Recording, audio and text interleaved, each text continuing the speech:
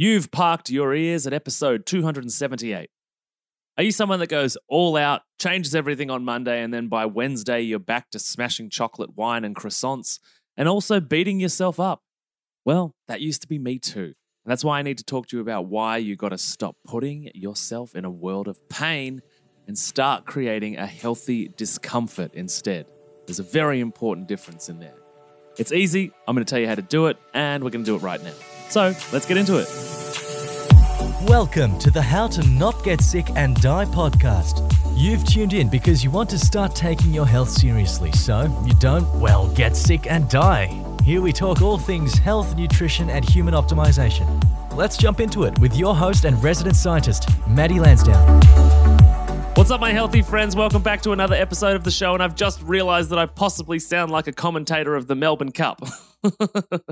I'm not sure if you're into horse races or not, or you're Australian, but in Australia every year in November, we have the Melbourne Cup, which is this world-famous horse racing event, which actually happens less than a kilometre from my house, which is pretty cool.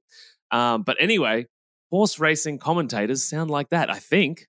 The penny just dropped. I only just realized that. Anyway, before I retire from podcasting and become a horse racing commentator, in 2023, it's my mission to coach 500 people to stop the binge eating and savage self-talk cycle so they can lose weight whilst feeling in control and without restriction along the way.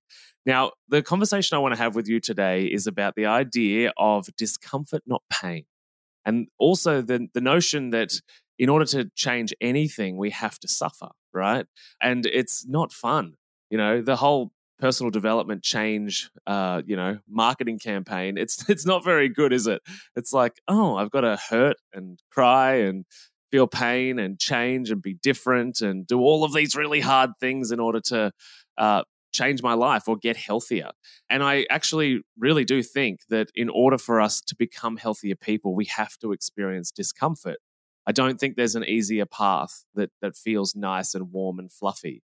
However, the method that I have devised within the programs that I run and the thing that I talk to you about regularly on this podcast and on these shows and on these videos is that if we break it down, if we chunk it down into smaller and smaller steps, we do eventually get to a place where it is doable discomfort.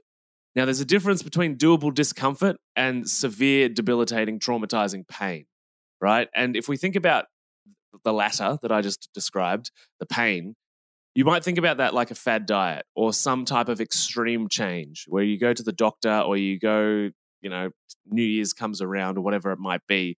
And the situation is, I'm going to change everything. You're super motivated. You're feeling terrible in your body. You might have just heard something from the doctor about your bloods or your hormone results. And it's like, you've got to change or things are going to go really bad. And so you're like, right. You go home and you're like, I'm going to change everything. I'm going to throw all the stuff out of the fridge. I'm going to throw all the stuff out of the pantry. And I'm going to go to the health food shop that I know is really, really expensive. And you do all of that. And then you sign up to a gym. And then by the end of that first week of changing everything, you don't even know who you are because you are so far out of your comfort zone that it becomes painful or it is painful. You're so unfamiliar. And the human animal does not do well in a place where we do not recognize ourselves. Because as a human, as an animal, we're focused on survival.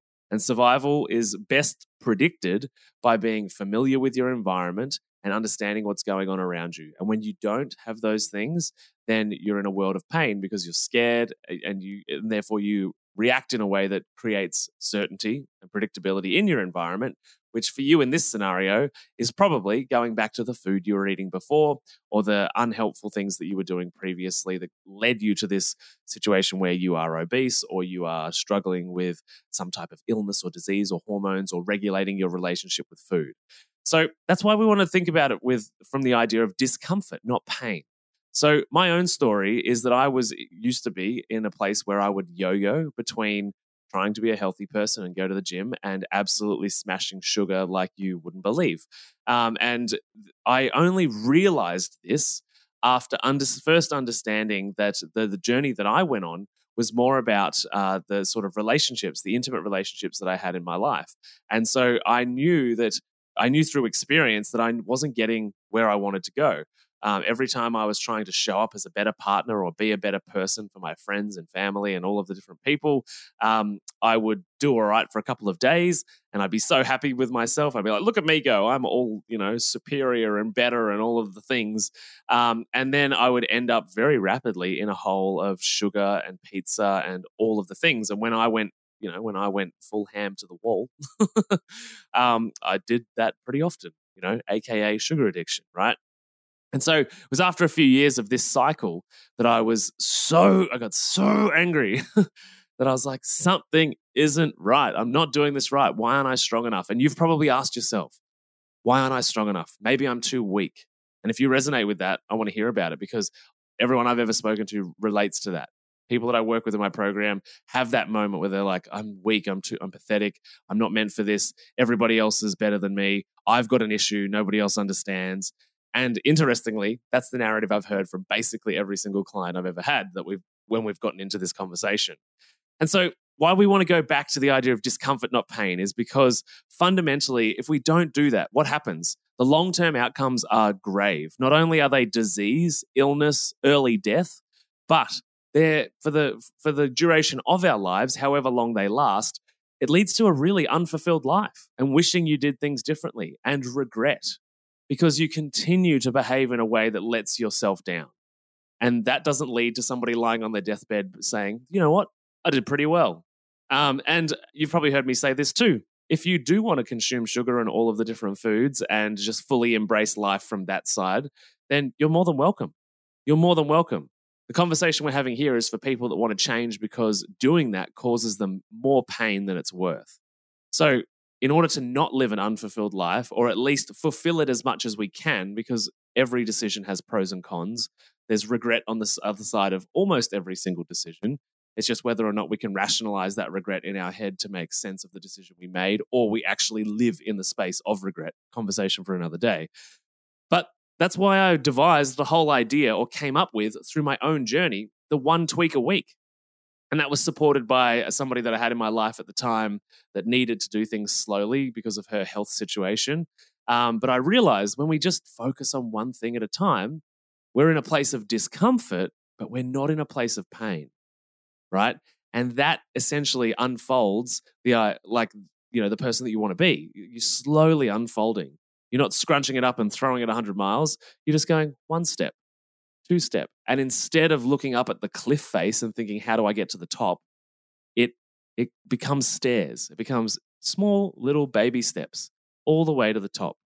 And it also means when you take a couple of steps back, which you inevitably will because you're a human, instead of falling off the cliff face and hitting the ground and going splat, you actually just go back a couple of steps. And then guess what? You can take those next few steps tomorrow, right? 1 tweak a week. That's the way that we need to think about this. And that's where the 1 tweak a week idea came from, because we want to avoid pain. There'll be a bit of pain. Life comes with pain. We can't control death. We can't control, work sometimes. We can't control the way the people in our life will behave towards us sometimes. But we can control our own decisions, the way we react to it, the food we purchase, and the way we show up for ourselves every single day. Sometimes we feel out of control of that too. Other days we don't. And on the days that we don't, we have to take those steps forward. That is the essence of 1 tweak a week. Instead of climbing the cliff, which is really difficult, and falling off and splatting, we want to climb the staircase to the top of the cliff, very orderly, and 1 tweak a week, 1 step at a time. So that's why you want to remain in a place of discomfort, not pain. Don't go too far. Don't go, balls to the wall, as we might say. We want to take a step back, 1 step at a time, 1 tweak a week. If you've enjoyed this episode, thanks for hanging out with me here. I'm appreciative of your time and attention. And if you know anyone that might benefit from this episode, please share it with them.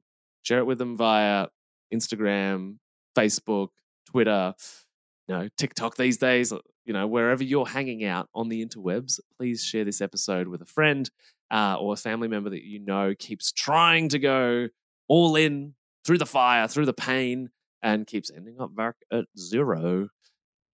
Send them this episode. And in the meantime, thanks for hanging out, and I will chat to you on the next one. Bye. Thanks for listening to the How to Not Get Sick and Die podcast. If you love this episode and health information is your thing, then please consider subscribing to the show. And when you're done, head over to iTunes, Google Podcast, or whichever app you use, and we'd be grateful if you could leave us a 5-star rating and write a review sharing your opinion on the show, as it really helps the podcast grow. Thanks so much, and I'll see you on the next episode.